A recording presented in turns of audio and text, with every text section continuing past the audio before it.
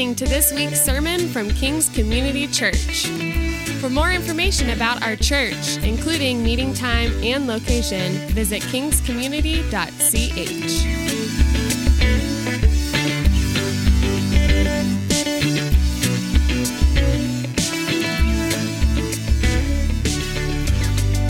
Good morning, church. It's a great privilege for us to be able to meet here at Morningside Elementary. I'm very grateful for Comal ISD and the opportunity that they've given us to grow this young church into something for the glory of God, for the good of others, for the blessing of our community.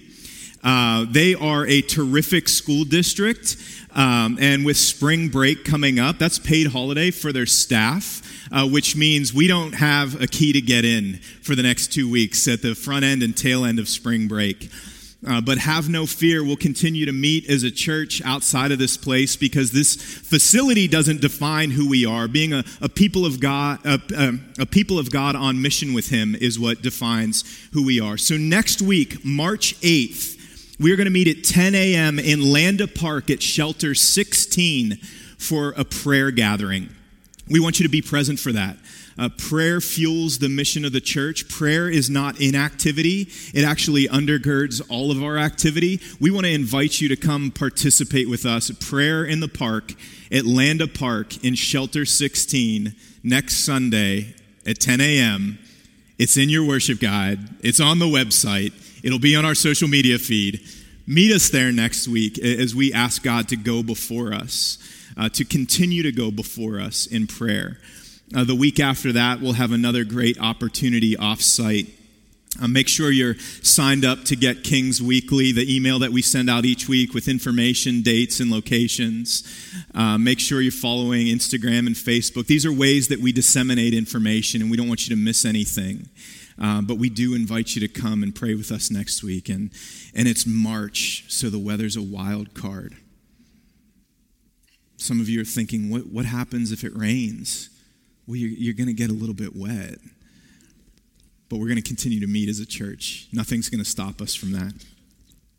As we begin this morning in the sermon, we're continuing our series, Trellis and the Vine. And we're talking about the nature of God's church continuing to grow through all sorts of circumstances. And we're going to preach through Acts chapter 7. If you have a Bible or a smart device, I encourage you to turn there. It's a beautiful chapter of Scripture. And while you prepare for Acts chapter 7, I want to tell you a story about my little buddy Jonathan. I've coached several of my son's sports teams. And a couple of years ago, I had the opportunity to coach my son as well as several other kids in basketball. And Jonathan was on the team. It was the second sport I coached him in. Jonathan was born with some developmental delays, which made life and relationships a lot more difficult for him. But it didn't stop him from living. Jonathan was a wonderful kid. He didn't always listen, so he fit in great with the other 4- and 5-year-olds on the basketball team that I coached. Now, this league wasn't as much about competition as it was having an organized activity, having fun, and hopefully learning to build some relationships and learn a little bit about the sport of basketball, the little bit that I could transfer. I think some of the kids might have taken something away. Most of the league was the same. Most teams were just like us. Once or twice a week, we would herd cats. One or two of the kids would start to figure out the process of a basketball game. And it was fun to watch, and kids were excited. There was one team that stood out in the league. They had a player who was one of the best little basketball players I've ever seen. This kid had moves. This kid could legitimately do whatever he wanted on the court. Most kids' moves were learning how to dribble and walk at the same time. If you know anything about basketball, this little 4 or 5-year-old, whatever he was, he had a step-back jumper. All right? 3 of you know what that is, and you're impressed. It's a move. You can quickly find out that it's pretty apparent. This kid is the son of the coach. And they have a good relationship, and they're just tearing through all the teams they play. We were no different. In fact, when we played them, every quarter was a little bit worse than the quarter before that as our kids got tired. And it was mostly because of this one elite child who was able to do whatever he wanted on the court. What was one of the rules of this league was that all the kids would wear a different color wristband. There were 5 for each team. And to keep the kids from swarming on whoever had the ball, you could only be matched up on defense with the child with the same color wristband as you. Just before we started the fourth quarter, I watched the other coach wait until we got our team ready. And he waited to see what color wristband Jonathan had on. And then he gave his son the same color wristband to expose a weakness. And it made me furious. So I got down on my knees and I looked at Jonathan in the eyes. I said, "Hey, buddy, what color wristband do you have on?"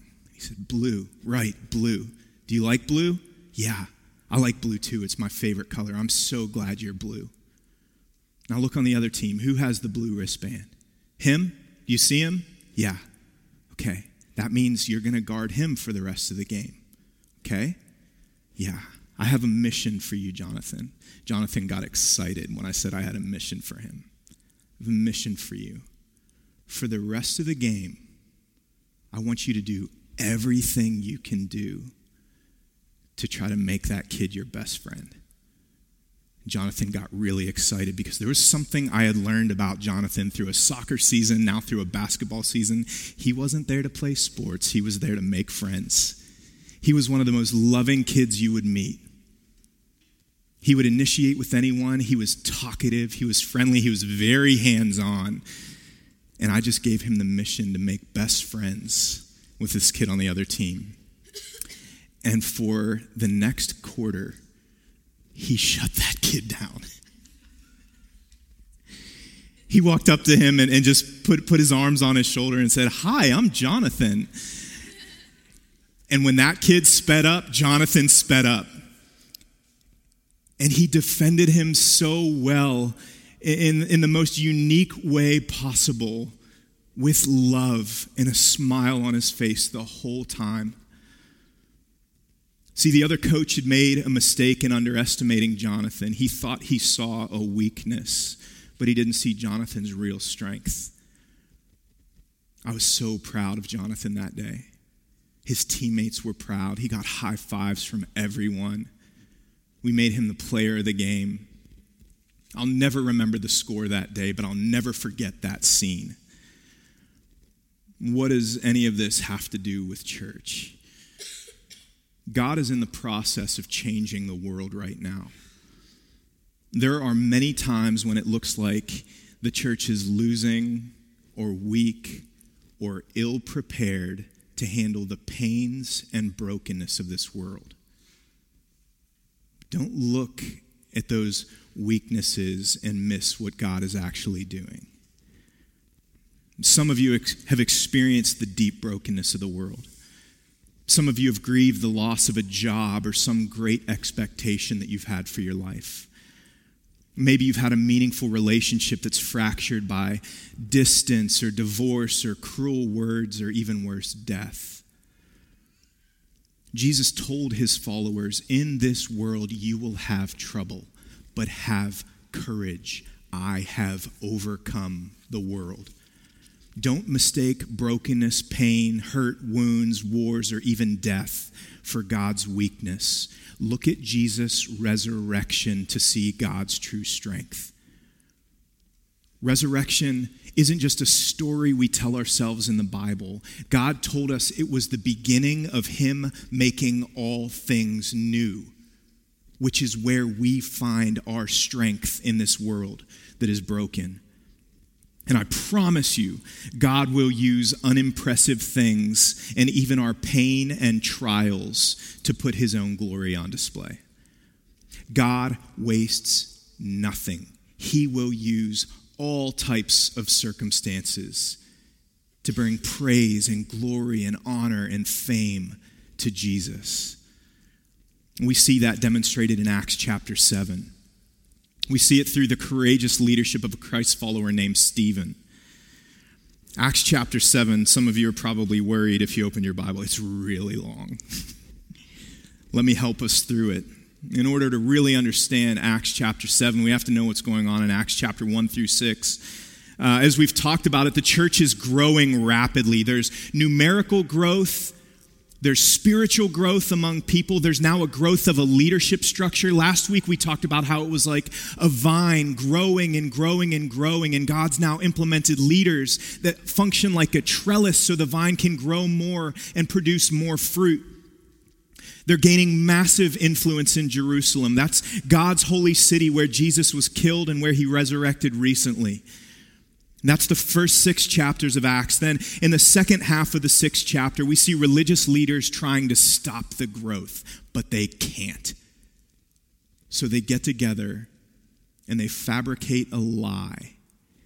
They bear false witness. They make a wrong accusation to rile up the people against the church because the religious leaders are losing power. And we read about this man, Stephen, who's a faithful Christ follower and a new leader. And the religious leaders accuse Stephen of a major crime, blasphemy. In Acts chapter 6, they say Stephen has blasphemed against Moses and God. They say he's blasphemed against Moses because Moses was one of the primary leaders that God used in the Old Testament. And if that wasn't enough of a crime to get Stephen in trouble, they say he blasphemed against God as well. So they're really accentuating this lie to try to pull the foundation out from under the church. And Stephen is this brand new leader in the church. We don't even know that much about him. And the high priest approaches Stephen in front of the crowds. This is like an impromptu court case. And he says, "Is this true?" Now, this is a very fragile situation for Stephen to be in. The accusations of blasphemy are a big deal. If Stephen is a blasphemer, that means he's lying about God. Now, most of the people that are converting to become Christ followers come from a Jewish background. If Stephen's blaspheming against Moses and against God, that pulls the power out from their ministry. So how would he defend himself? Because if he didn't defend himself, the accusations of blasphemy were legally punishable by death. And if they didn't take that seriously, if you don't take that seriously, you're missing the reason Jesus went to the cross. The accusation against Jesus was also blasphemy, that he lied about God. So, Stephen's in a very precarious position in his early moments as a young leader in the church. When the accusation of blasphemy is made, the court asks him, "Are these things true?" And Stephen responds with one of the longest, most eloquent, courageous sermons that we see recorded in all the Bible. I want to summarize the beginning for us and really camp out in the end. In 52 verses, Stephen gives a brilliant Old Testament survey clinic for these teachers of the Word. He gives them a class on the whole history of God in the Old Testament. He begins with the life of Abraham, the father of their tradition.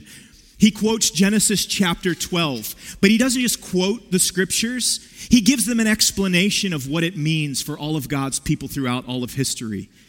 He doesn't stop there. He moves on to what they would have known as the patriarchs, the fathers of the faith. From Abraham came Isaac, Jacob, and Joseph. In summarizing all their stories, Stephen's giving like a spark notes for the book of Genesis. He's highlighting all the major figures in the first 50 chapters of the Bible, and he does it with eloquence. He doesn't stop there. He moves into the book of Exodus. He talks about the life of Moses, his calling, his ministry, his rejection, his persistence in leading as he keeps his eyes fixed on God. He continues after Moses and talks about Joshua, David, Solomon, the prophets, all the big players in Israel's history. He's touching on all of them, explaining that he's got a strong command of what the Old Testament says. He summarizes the history, the law, the covenants, the kings, and the prophets. He does it all with accuracy and understanding. He knows his stuff. He's not a blasphemer. He knows the Bible really well. But he also does something in speaking to his audience about the understanding of the Old Testament. He talks about Israel's sin and rebellion against God. Stephen talks about Israel's unfaithfulness, their idolatry, their love of traditions more than they love the scriptures. And he points out how time and time again, God's chosen people chose not to listen to the Holy Spirit. And listen to how Stephen ends this sermon, beginning in verse 51. Excuse my language, I'm just reading the words on the page, okay? Brace yourselves. You stiff-necked people with uncircumcised hearts and ears. Okay, 2,000 years ago, you all would have been jarred by that. He calls them stiff-necked people with uncircumcised hearts and ears. When Moses came down from meeting with God, when he was on the mountaintop, the accusation that he made against Israel, who made idols when Moses was away with God, he called them stiff-necked people. He's using Moses' words to turn this trial on its head. You are always resisting the Holy Spirit. As your ancestors did, you do also. Which of the prophets did your ancestors not persecute? They even killed those who foretold the coming of the righteous one, that is Jesus, whose betrayers and murderers you have now become. You received the law under the direction of angels, and yet you have not kept it.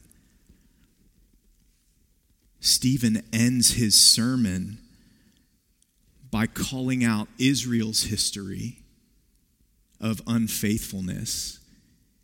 And then he points to his accusers and said, you're even worse than them because you had the Messiah that all of Israel's been waiting for throughout all of history, and you murdered him. He tells them that they should be on trial, not him, and this drives his listeners to near insanity. In verse 54, when they heard these things, they were enraged and gnashed their teeth at him. Stephen, full of the Holy Spirit, gazed into heaven. He saw the glory of God and Jesus standing at the right hand of God. He said, look, I see the heavens opened and the Son of Man standing at the right hand of God. They yelled at the top of their voices, covered their ears, and together rushed against him. They dragged him out of the city and began to stone him. And the witnesses laid their garments at the feet of a young man named Saul. While they were stoning Stephen, he called out, Lord Jesus, receive my spirit. He knelt down and cried out with a loud voice, Lord, do not hold this sin against them. And after saying this, he died. Stephen spoke boldly. His words were filled with truth and grace simultaneously. He proclaimed God's word with great conviction, even when it would cost him his life. While he was being murdered, he forgave his enemies. If you know the story of the Bible, that sounds very familiar because his Savior did the same thing from a cross. The religious authorities terrorized the church that day. Saul agreed with putting him to death. On that day, a severe persecution broke out against the church in Jerusalem, and all except the apostles were scattered throughout the land of Judea and Samaria. Devout men buried Stephen and mourned deeply over him. Saul, however, was ravaging the church. He would enter house after house, drag off men and women, and put them in prison. So those who were scattered went on their way preaching the word. In the midst of their grief over a murdered church leader and friend, the church scattered from Jerusalem into the nearby towns of Judea and Samaria, just like Jesus promised would happen in Acts chapter 1. At the beginning of Acts, before Jesus ascended into heaven, he said, "You will be my witnesses in Jerusalem and Judea and Samaria and even to the remotest places on earth." To this point in Acts, we've only seen the church grow in Jerusalem. The church is growing and growing and growing, but they're not going and going and going. And God uses even an instance like this to fulfill his mission. Isn't that profound?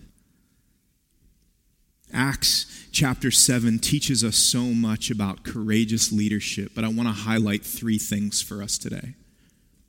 There's 3 things that I think we can really glean that will help us take our next step with Jesus today. And the first one is this: the Holy Spirit leads us to follow Jesus through all types of circumstances. You hear that? The Holy Spirit leads us to follow Jesus through all types of circumstances, not just on our best days. Stephen is called a man full of the Holy Spirit. It's said 4 times of him before he says a word in Acts. He's chosen because he's led by the Spirit. In Acts chapter 6, we hear that Stephen is full of grace and power. That word power is associated with the Holy Spirit because Jesus told his followers, "When you receive my Spirit, you will have power, and you will be my witnesses in Jerusalem, Judea, and Samaria, and to the remotest places on earth." So when we hear that he's a man full of power, it has nothing to do with status and everything to do with being filled with the Spirit. What does the Holy Spirit do? What does the Holy Spirit do? Most of us who would call ourselves Christ followers or Christians would say that we want to live a spiritual life. Most of us would probably say that we want to practice spiritual disciplines or these things we call here at King's Community habits for our holiness, these things that help us know God more. Most of us would say that we would long to fulfill Jesus' desire for us to live lives that produce spiritual fruit. But in my 18 years of following Christ, my 18 years of being a Christian, I've noticed that of the 3 people that make up the triune God, Father, Son, and Holy Spirit, one God in 3 persons, the one that we know the least about is probably the Spirit. How can we long to do spiritual things and be spiritual people and produce spiritual fruit if we don't know what the Spirit is and how the Spirit works? The Holy Spirit always led Jesus to honor God the Father. Therefore, the Holy Spirit always leads us to follow Christ. If the Holy Spirit always led Jesus to honor God the Father, in tandem with that, in harmony with that, the Holy Spirit will always lead us to follow Jesus, who honors God the Father. And among many other things, the Spirit seals us, teaches us, comforts us, guides us, and gifts us. I'll say that again because that's a lot. Among many other things, the Spirit seals us, teaches us, comforts us, guides us, and gifts us. What does it mean that the Spirit seals us? In order to understand that, you have to understand how kings communicated back in the day. When they would send a letter of authority, they would melt wax and they would have an official seal, and they would press their seal into the melted wax and put it on the letter, and it would have to remain sealed until it got to the listener. And the one who would receive the letter would look at the seal and it would be unbroken, and they would know that was an authoritative letter with the sign of the king on it. Well, if you have trusted Christ, God has put his seal on you. He has sealed you with his Spirit, which means until Jesus returns or calls us home, we walk through this life with God's seal on us. And the day that we're presented to God the Father, he will look at the seal of the Spirit that reminds him that we are one of Jesus's. And that's where we get our acceptance before God the Father. The Spirit seals us. That is critical for us to know. God's stamp is on us if we've trusted Christ. Secondly, the Spirit teaches us. I find it fascinating that the church leaders, the religious leaders and Stephen are using the same text to justify their position in this world. Except the religious leaders are looking at the Old Testament from a man-centered perspective. And because of the power of the Holy Spirit, Stephen is able to look at the Old Testament with a God-centered perspective. They're looking at the same words, but Stephen is able to understand it because the Spirit teaches. The Spirit comforts us. What does that mean? Stephen is in the midst of dying a brutal and violent death. And listen to how he's described. Peaceful. How's he able to do that? Because he is full of the Spirit that is comforting him even in his greatest affliction. The Spirit guides him to be in the right place at the right time, to walk in step with Jesus. The Spirit gifts him with the ability to speak the word in a meaningful way and help build the church. Among many other things, the Spirit seals, teaches, comforts, guides, and gifts us. So how can we be Spirit-led people? We can't just know what the Spirit does. We want to be Spirit-led people. God never disagrees with himself.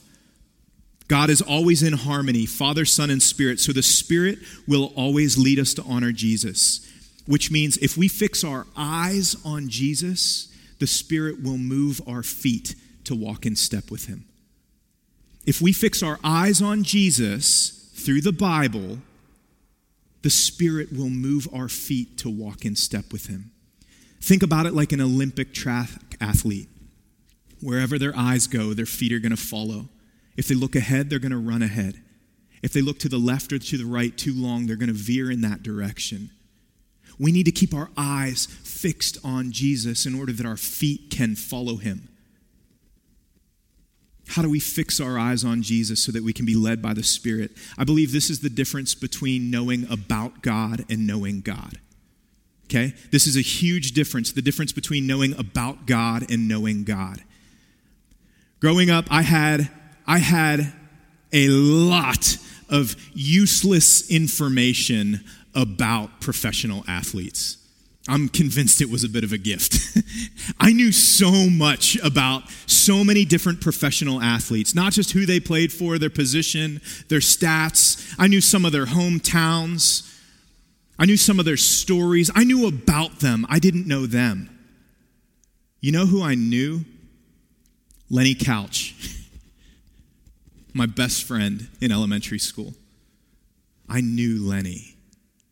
I knew what could make Lenny laugh so hard that chocolate milk would come out of his nose. I knew what could make Lenny angry. I knew that on Friday, pizza day at school, Lenny would pick off those cube pepperonis on that delicious slice of rectangle pizza and eat those first in hopes to spread it out over a longer period of time. I knew Lenny because I spent time with Lenny. I knew Lenny because I listened to Lenny. I knew him because we interacted in the everyday stuff of life. Do you know stories about God? Do you know stories about Jesus? Or do you know him intimately in such a way that you can sense where he's moving in your life? When bad things happen, is your initial response, how could God do something like this? Or God, in spite of this brokenness, I know you're making all things new. When it comes to relationships, do you ask yourself, how do I feel about this person and then act accordingly? Or do you know what God's word says? And do you treat people with great love because that's what God taught us to do? When you think about your own sin, do you shrug it off as not a big deal? Do you beat yourself up over it? Or do you remember the cost that Jesus paid for you and confess and repent, turning away from your sin and turning back to Jesus in order that you can walk in step with the Savior that you love.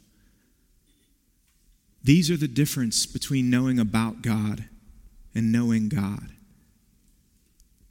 Among several other things, the Spirit seals us, teaches us, comforts us, guides us, and gifts us. And the Holy Spirit always leads us to follow Christ. And the second point is that the Holy Spirit will compel you to speak courageously when it means making much of Jesus. The Holy Spirit will compel you to speak courageously when it means making much of Jesus. A few weeks ago, I had coffee with a young man, great guy. He's not a Christian, but he wants his life to have purpose and meaning and value. And he's doing a lot of wonderful things. And he asked if we could get together. And I want you to hear from me. I'm susceptible to fear too when it comes to talking about Jesus.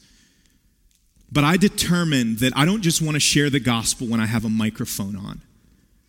So on the way to this meeting, I'm praying to God, would you give me courage to speak in such a way that I might be able to share your gospel with this young man?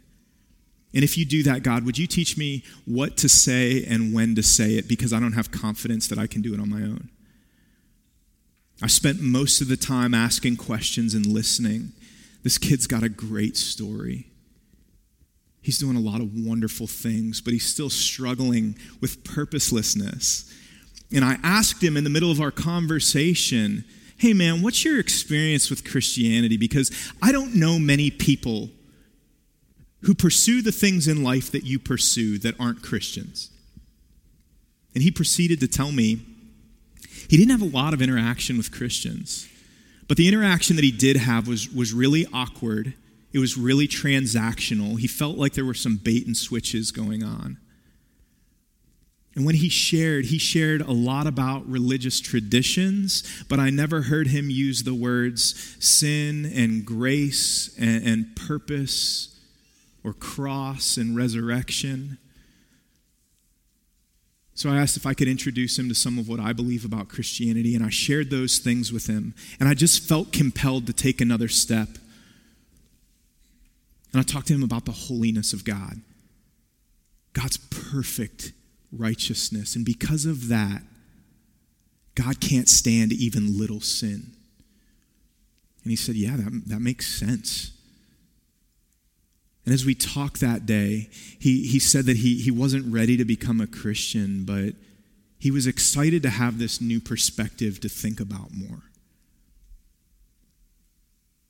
Have you ever found yourself afraid to share your faith because you don't know what you would say? If that's the case, you're not understanding the role of the Holy Spirit in our lives. The Spirit's filling in the book of Acts is the Spirit giving the believer what he or she needs for the next step of obedience to the will of God and service to the kingdom of God. The way the Spirit works in the book of Acts is giving the believer everything he or she needs to do the will of God or for the service of the kingdom. In Acts, over and over again, they talk about the church growing in numbers, but they always talk about the word of God spreading. If you're a follower of Christ and you're walking in step with the Holy Spirit, God will compel you to speak to people. The gospel doesn't advance without words. Jesus promised that his Spirit would give the disciples the words they needed when they were hauled before governors or kings.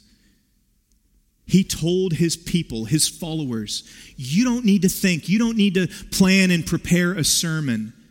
You need to trust and obey, and I will give you the right words at the right time. He promised his disciples that, and in Acts chapter 7, we see Stephen ready, willing, able to trust and obey. If you're following Christ, you will be led by the Spirit who will compel you to speak. And thirdly, this one is difficult for a lot of people. Thirdly, I want us to see in Acts chapter 7 that God is sovereign, which means he'll accomplish his plan even through our pain. But God is also loving, which means he'll take care of his children in the process. We need to understand those two things together. God is sovereign, which means he'll accomplish his plan even through our pain. But God is also loving, which means he'll take care of his children through the process. That's why we can follow Jesus with confidence, because he's both sovereign and loving simultaneously. If God were not sovereign, we'd have no confidence that he'd overcome our pain. If God were not loving, we'd have no confidence that he'd comfort us in our affliction. We can follow Jesus in all circumstances with confidence because God is both sovereign and loving at the same time. That is good news for all who believe. Stephen is filled with the Holy Spirit, and he's got his eyes on his resurrected Savior. Even in the midst of harsh circumstances, he won't look away. Listen to what it says again in verse 56 and 59. Stephen said, "Look, I see the heavens opened and the Son of Man standing at the right hand of God." His hearers hated that because they didn't believe heaven had space for anyone but God.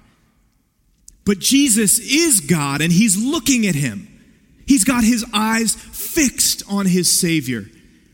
And then in verse 59, while they were stoning Stephen, he called out, "Lord Jesus, receive my spirit." And then he looked to the heavens and with a loud voice said, "Lord, do not hold this sin against them." Even to the point of death, brutal, violent death, Stephen's eyes are fixed on Jesus, and he's filled with the Holy Spirit. He goes on to die just like Jesus did, calling out to God, "Receive my spirit." Being accused of a lie just like Jesus, forgiving his enemies just like Jesus. Of course, he's dying just like Jesus. He's got his eyes fixed on Jesus, and where our eyes are directed, our feet will follow.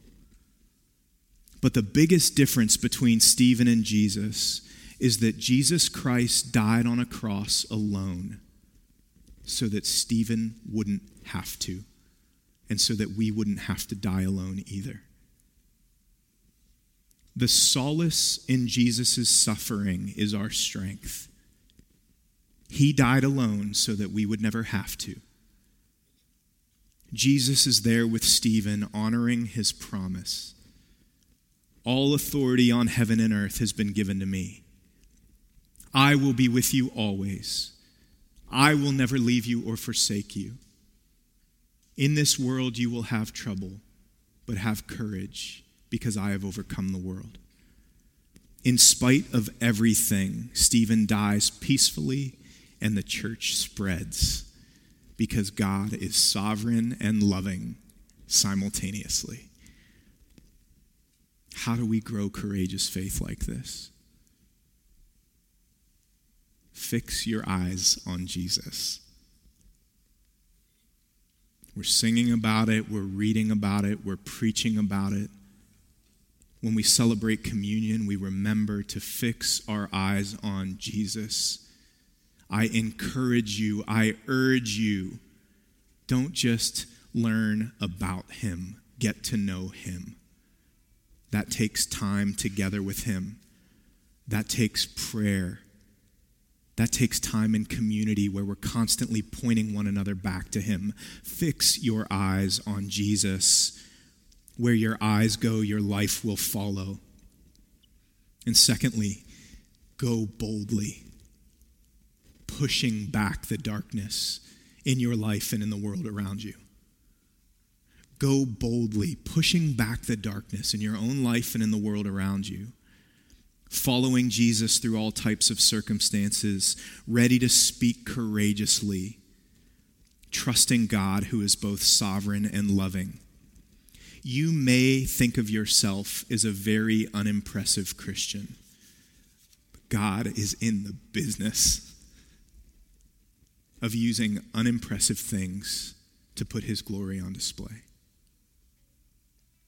Will you pray with me that we could be unimpressive things in the hands of Jesus?